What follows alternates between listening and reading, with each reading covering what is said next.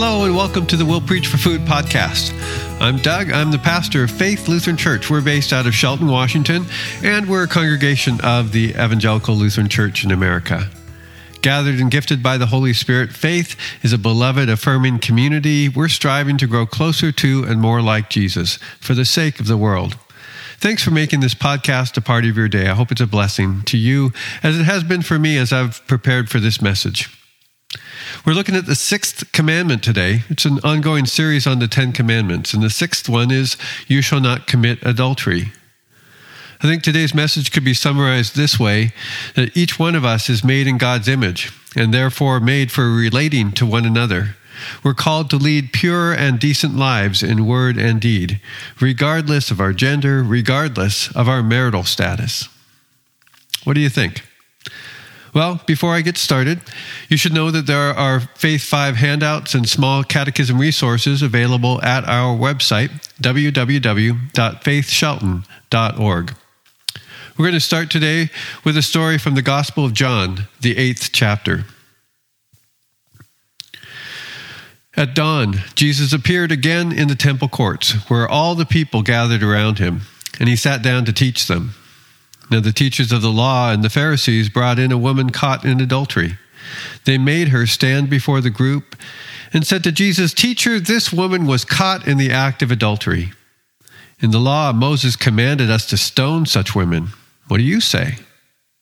They were asking this question as a trap in order to have a basis for accusing Jesus. But Jesus bent down and started to write on the ground with his finger. They kept on questioning him, and he straightened up, said to them, "Let any one of you who's without sin be the first to throw the stone." And again he stooped down and wrote on the ground.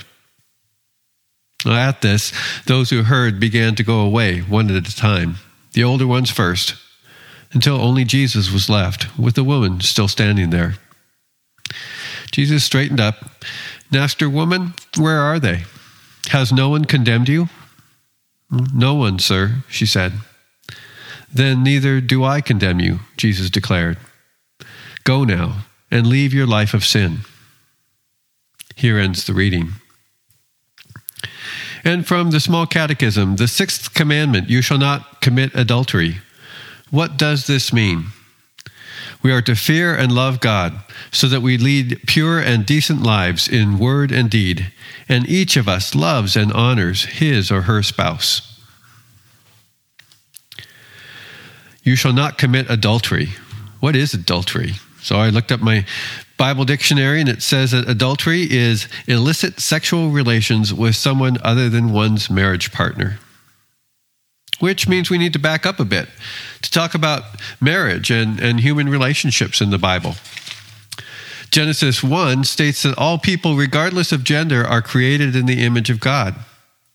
Then there's a great verse in Genesis 2 in which God states this profound truth, that it's not good for a person to be alone. As the triune God, Father, Son, and Spirit exist in community, so God created us to be in community, in relationship with God and with other people. And often that companionship takes the form of marriage. And Adam and Eve are an example of how two people unite and form a lifelong partnership for enjoying creation, enjoying each other, and making babies. The Bible says, "Be fruitful and multiply," after all. The track record regarding marriage in the Bible is actually pretty shaky. The Old Testament has arranged marriages, political marriages, multiple wives, sibling marriages, and kissing cousins. There are harems and concubines and female slaves, and throughout the Old Testament, for the most part, women are treated like property, disposable. A man could divorce a woman with the stroke of a pen for no reason at all. It makes you wonder how you get from Genesis 1, everyone created in the image of God, to that. Well, last week I mentioned how parts of the Bible are prescriptive and other parts are descriptive. Some parts tell us what we should do, and other parts simply tell us the story of what happened or what someone said. I think maybe one reason that the Bible records such a messy record of marriage and such poor treatment of women is to just underscore how important mutual lifelong relationships are and how easy it is to get off track, and to stop seeing the image of God in one another because of our gender or the color of our skin. Which is why the sixth commandment is so important. It is a prescription, right? It tells us what to do. It prescribes how we can safeguard and strengthen our most intimate relationships.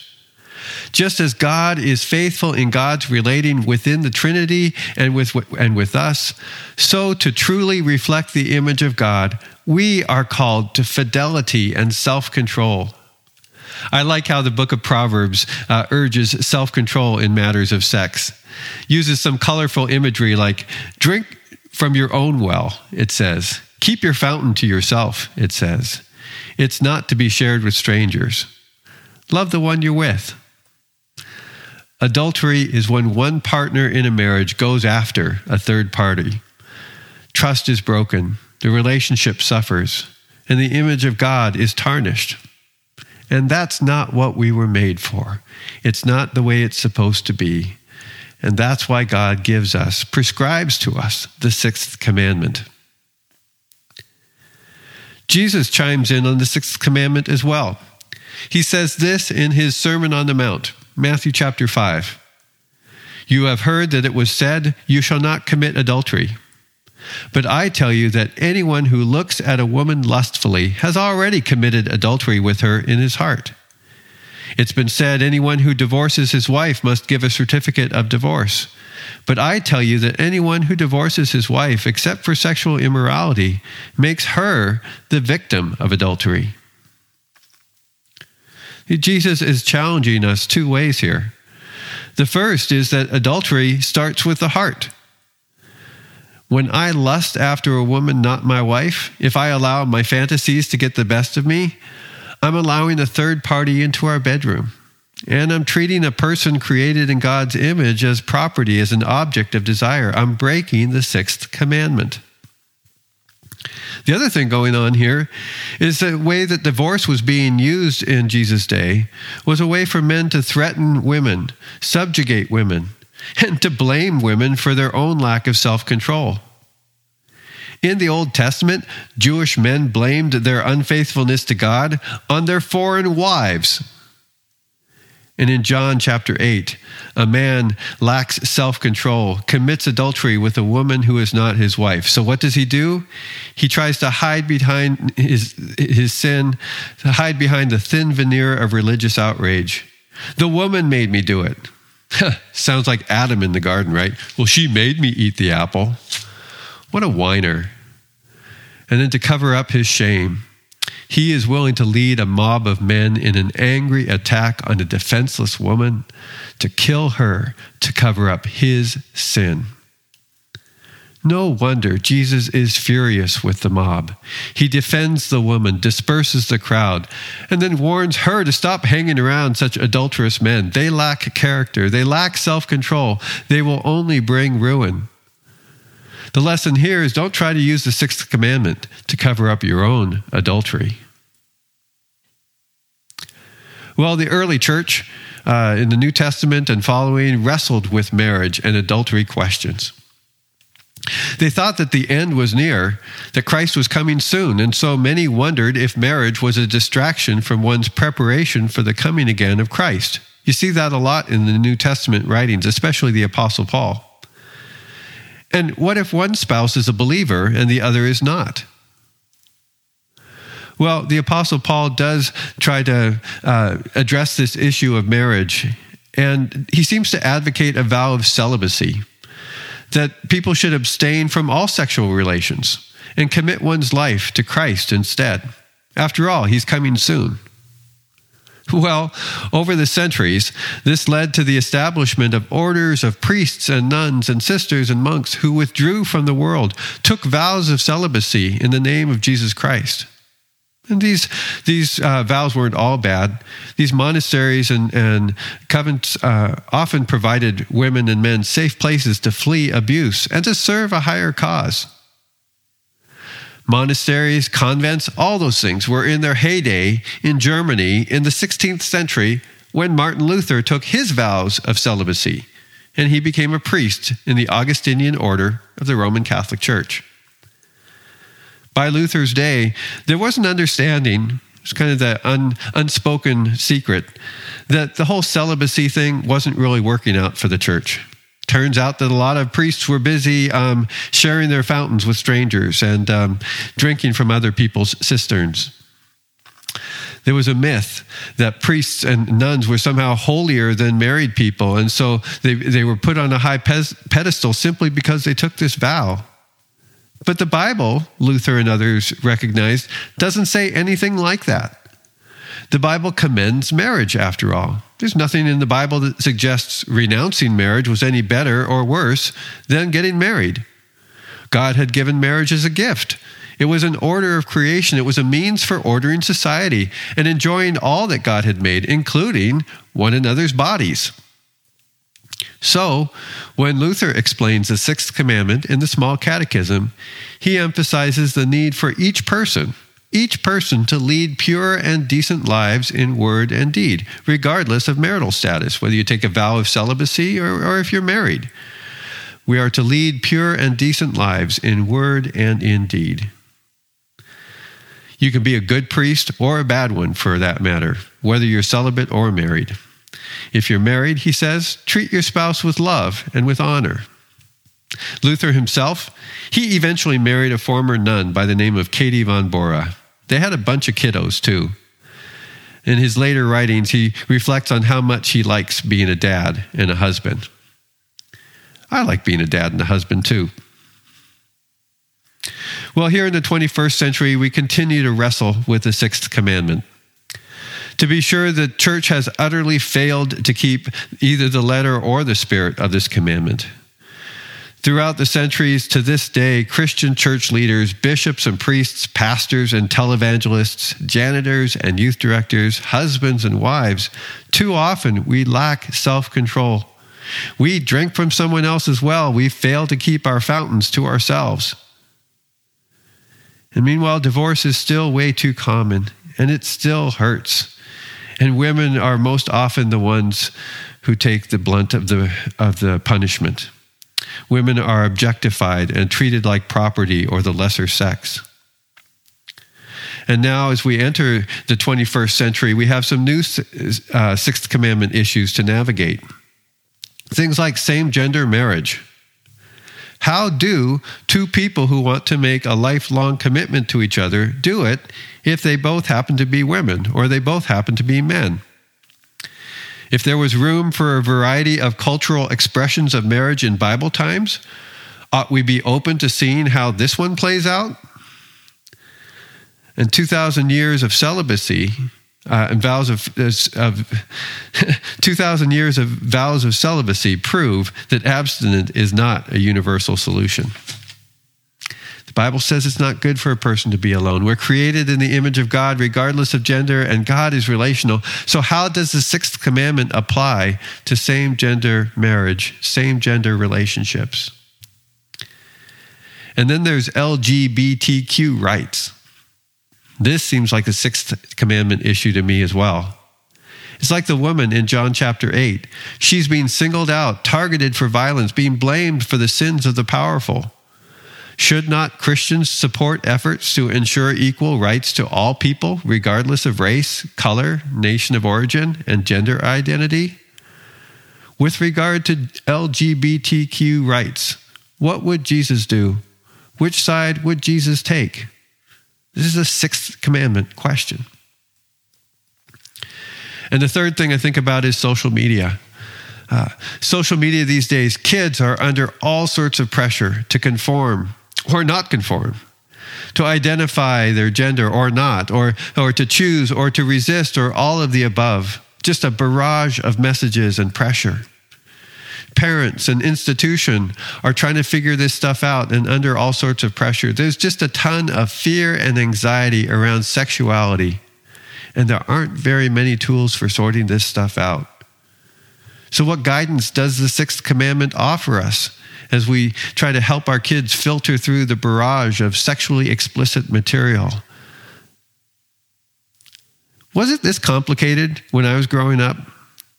I don't know. I do know that it's only going to get more confusing. And so how do we talk about these things? Where can we talk about these things? We need to be a sixth commandment church. We need to be a church that is a safe place for kids and parents to talk about these things with respect, with honor, with dignity, with compassion, all under the umbrella of God's grace. The sixth commandment, you shall not commit adultery. What does it mean? So we know that the people of God have a lousy track record in our dealings in matters of sexuality and self-control. We know that it's only getting more complicated. But thanks be to God, our human hope is not and cannot be based on all of us trying harder, doing better, and caring more. No, our hope is in a faithful and loving God, one who the Bible says is like the loving parent we never had and the faithful spouse we never were. You know, the Bible begins with a marriage and it ends with one too. This one is on the last great day, Revelation chapter 19. When death and sin have been defeated, Satan cast into the lake of fire, a great multitude of humanity and angels gathered around the throne of God. Revelation 19 describes it this way. It says, "Then I heard what sounded like a great multitude shouting, 'Hallelujah, for our Lord God Almighty reigns. Let us rejoice and be glad and give him glory, for the wedding of the Lamb has come, and his bride has made herself ready. Fine linen, bright and clean, was given her to wear. The fine linen stands for the righteous acts of God's holy people.' And then the angel said to me, 'Write this: Blessed are those who are invited to the wedding supper of the Lamb.' And he added, 'These are the true words of God.'" Sisters and brothers in Christ, blessed are you, because on this day, in the hearing of this message, you are being invited to the wedding supper of the Lamb, and these are the true words of God. You are being invited to come just as you are. You don't deserve it. You didn't earn it. No, you've been invited because before the beginning of creation, God chose you. In Christ Jesus, God made a vow to you: "I will be your God, and you will be my people, for richer, for poorer, in sickness and in health, and not even death will part us." This has been accomplished through the faithfulness, the fidelity of God. So come to the table. Come into the presence of the God who created you, who loves you, has a purpose for your life. Let the scars of past adultery and betrayal find healing. Let the guilt and shame of past failures be washed away. Sisters and brothers, you are not disposable. You are not alone. You are created in the image of God. You are one for whom Jesus gave his life. The invitation today is to put on the righteousness of Christ Jesus, right? Revelation 19, rejoice and be glad and give God the glory. And how better to give the glory to God than by our repentance and our courage and our humility, honoring God with our bodies, treating one another with decency and honor and love and purity, especially and starting with our spouses. Amen? Amen. Well, that's what I've got for you this week. Thanks for listening. Don't forget to subscribe or like us or sign up for our mailing list at our website, www.faithshelton.org. Thanks, Chaz, for your production work. I am grateful for the privilege of being the pastor of the people of faith. Now let's end by praying for what we talked about today. Oh God, you command us not to commit adultery. May we so fear and love you that in matters of sex, our words and conduct are pure and honorable, and that wife and husband may love and respect each other through Jesus Christ our Lord. Amen. God bless y'all. Have a good day.